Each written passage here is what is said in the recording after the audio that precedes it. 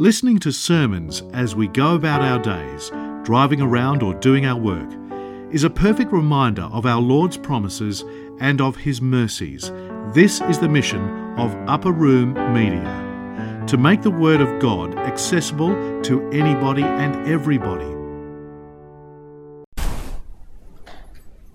the name of the Father, Son, and Holy Spirit, one God, Amen. This is one of the most dramatic scenes that we witness in the Scriptures.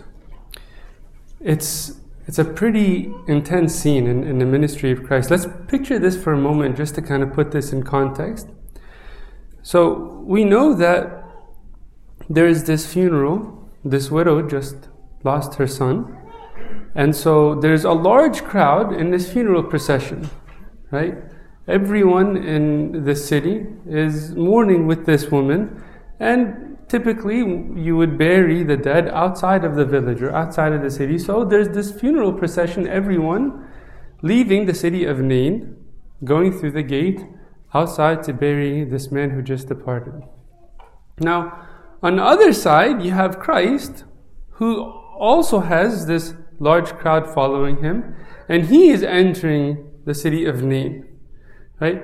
And so I want you to picture this. There's basically a clash between two different crowds, two large crowds. One heading out of the city for a funeral, and one entering the city led by Christ. Okay? One that is mourning, one that is leaving, one that is hopeless, one that is consumed in this tragedy of a widow who just lost her only son, complete despair and hopelessness. And another crowd led by the source of all hope. Another crowd led by the source of life himself. Another crowd that is led by the light of the world. Right? And so you have this clash between death and life. This clash between despair and hope. Right? It's almost like this crazy traffic jam. Right? And this is like a big city. This is just a small city, just a couple of hundred people. And there's this narrow gate. Right? So there's no way for both crowds to pass through at the same time. Right? It's a serious traffic jam. One has to win. One has to break through the other. Right? Now, who breaks through? Is it death in this funeral? Or is it life and hope? Of course, it's Christ. This is how he handles traffic jams, right? I wish I had this sort of talent. Whenever I'm stuck on the 405, I can just break through and get to my destination. Christ here arrives at the gate, and he turns things in a 180. He turns this procession entirely around. They were heading towards a burial, and then they returned back celebrating, glorifying God for what just happened. Right? And so it was hope that broke through the despair. It was life that broke through death. Right? And when Christ confronts our despair, when He confronts our struggles, our tribulations, our adversities, He always turns it around. He always breaks through. We know that Christ is our hope, and the church constantly reminds us of this reality in the liturgical prayers. In the Litany of the Sick, we say that Christ is the hope of those who have no hope, and the help of those who have no helper.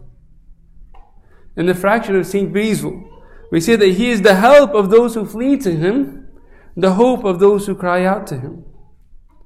Right? And Christ does this in a very strange way.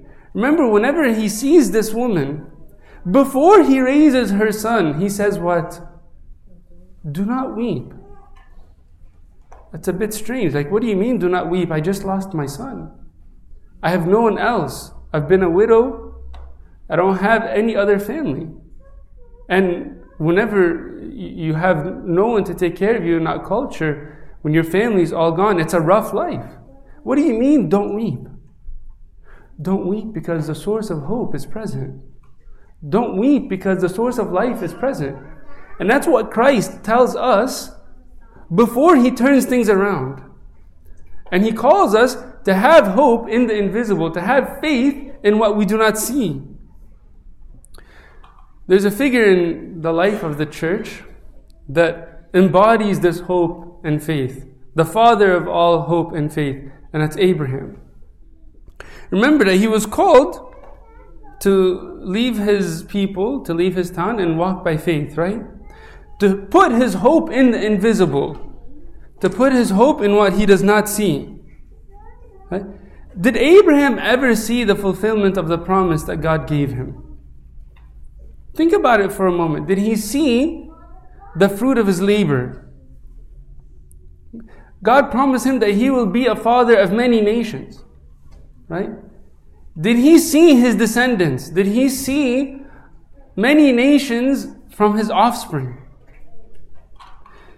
For years he waited for at least just one son. He waited for just one son, let alone to have many nations. Remember, Ishmael was illegitimate, so he had to get rid of him and Hagar. Right? And then a little later, finally Isaac came along. Right? And you could say maybe he saw Isaac's children whenever they were younger, Jacob and Esau, maybe whenever they were like little rowdy teenagers. Okay, fine. He saw 2 generations of just a handful of children. How is that? You will be a father of many nations. What Abraham didn't realize at the time is that there's a mystery in the hope that he was called to walk. In Galatians 3:16, St. Paul says, "Now to Abraham and his seed were the promises made." He doesn't say, "and to seeds as of many, but as of one, and to your seed." Who is what? Who is Christ. Abraham didn't know this at the time. That his promise was not necessarily to be a father of many nations, but he was the father that will give the heir to the one who will save many nations, who is Christ. This is the seed, Christ, and it's specifically singular in that sense. Abraham was called to walk by faith and to put his hope in what he does not see. He had no visible evidence or proof or signs or assurances to confirm his hope. He had nothing. All he saw was just a shadow whenever he went to slaughter his son Isaac, and then he saw a glimpse of this resurrection. Right? This is all he had to live. The only fuel that kept his hope alive was just this little shadow. Yet, he continued to walk by faith and hope. Hope, by definition, is invisible. If you look at your life and assess whether you have hope or not, you will measure it by the faith that you have in what you cannot see. Because if you see what's in front of you, how can you hope in what's evident? Right? Like, I can't say I have hope that Daniel will be here. I see him, he's right there. There's no hope to put in that. In Romans 8:24 and 25, St. Paul makes this very clear. For we were saved in this hope, but hope that is seen is not hope. For why does one still hope for what he sees? Okay? Hope that is seen is not hope. For why does one still hope for what he sees? But if we hope for what we do not see, we eagerly wait for it with perseverance. If we hope for what we do not see, we eagerly wait for it with perseverance. How many of us have tribulations and adversities and struggles, illnesses in our life and our families and our relatives, and we're still waiting? We're waiting to see the end. We're waiting for God to come and save us from this tribulation, to solve this problem. We're waiting. We're hoping for what we do not see. That's hope. And a lot of times, we don't ever see the end. We don't ever see the fulfillment of God's promises. I'm constantly reminded in my own life, whenever I was a young, rowdy little teenager, and so many servants were trying to serve me and to help me and to guide me. And they would put in so much time and energy to connect me to God in the church. And I was just totally rebellious. I was resistant to all of their efforts. And every time they would try, it was in vain. And I look back at that, and so many of these servants that moved away because of different work or their families just relocated, and I obviously moved from a different state, they probably have no idea where I am now. No idea. Just lost touch, but they invested, they served, they gave their love, they gave their prayers for someone that they cared about. Did they ever see the fruit of their labor? Did they see that finally this lost little child is trying to be a good person? Not that I am, but at least trying. No, I would say most of them didn't. And so God calls us to walk by hope, even despite the lack of evidence to see the end.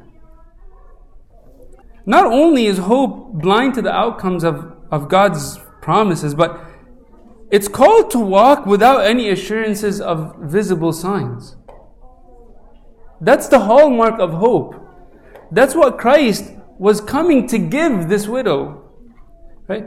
To give her the assurance in His providence despite the lack of physical, visible signs and assurances. Think about what visible sign God gave Abraham. What assurance did he have along the way? In Romans 4:18, St. Paul says, who against hope believed in hope, that he might become the father of many nations according to that which was spoken, so shall your seed be. How did Abraham hope? He hoped against hope. He hoped whenever there was no reason to hope.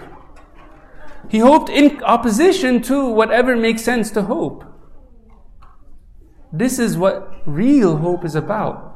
It's not whenever you see, not whenever the end is evident, not whenever God's promises are clear. But when we're walking through the darkness, there's no reason to hope.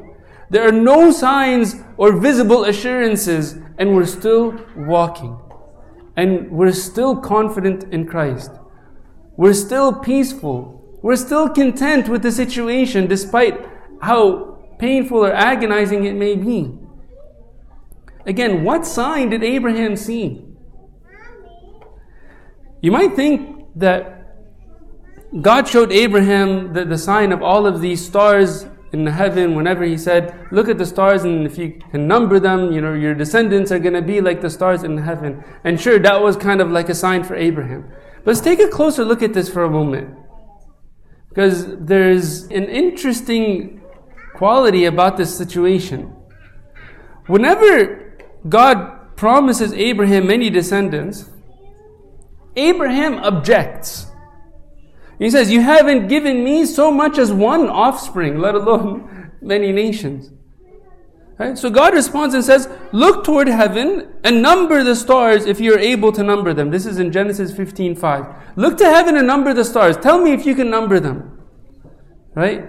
And so we typically visualize this as a scene whenever Abraham is sitting out in the middle of the night and it's a clear sky, and the sky is like spangled with stars all over, and so many innumerable stars, countless stars that he can't even number them because of the abundance of stars. That's typically what we envision, right? If you take a closer look at this, you notice something incredibly strange. That God calls Abraham to go out and number the stars in broad daylight. That this event happens in the middle of the day. And there's not a single star in sight. So God is calling him to say, look at the stars, tell me if you can number them. How am I going to number the stars? Like, there's not a single star to see. And so God is not telling Abraham, you're going to have a multitude of descendants. That's not the point. God is telling Abraham, just as you know the stars are in heaven and you can't number a single one of them, you have to put your hope in me despite what you can't see. That's what hope is all about. And that's what we're called to do, to put our hope in Christ despite the lack of visible assurances that we have. Right? It's as if God is telling him, put your hope in the invisible and don't depend on these physical assurances. And trust me, God doesn't owe us any physical assurances. He doesn't owe us any visible signs. I'll just conclude with a very simple example from a life of a saint in the church. We know in 1968, Saint Mary started appearing in the Church of Zaytun, right?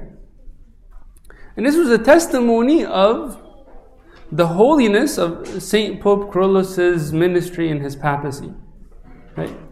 And a lot of people were amazed by her apparition. A lot of people would go out and see her, right? But what was even more amazing that, the Pope sent out delegates to check this phenomena, just to verify that Saint Mary is truly appearing. But he himself never went out to the Church of Zaytun to see her. He himself never went out. And so people came to him and said, what's going on? Like, you don't like Saint Mary or what? Like, you don't want to go see her? Why haven't you gone? You know what he said in response? Why would I need to make the trip all the way out there when I believe she's with me every day? He didn't need that visible assurance. He didn't need those visible signs. He didn't need something tangible because he put his hope in the invisible. And that's the assurance that gave Saint Pope Kyrillos the hope to continue walking and serving and loving with his whole heart. Right? And he went through the most miserable ministry. But what is it that kept him alive?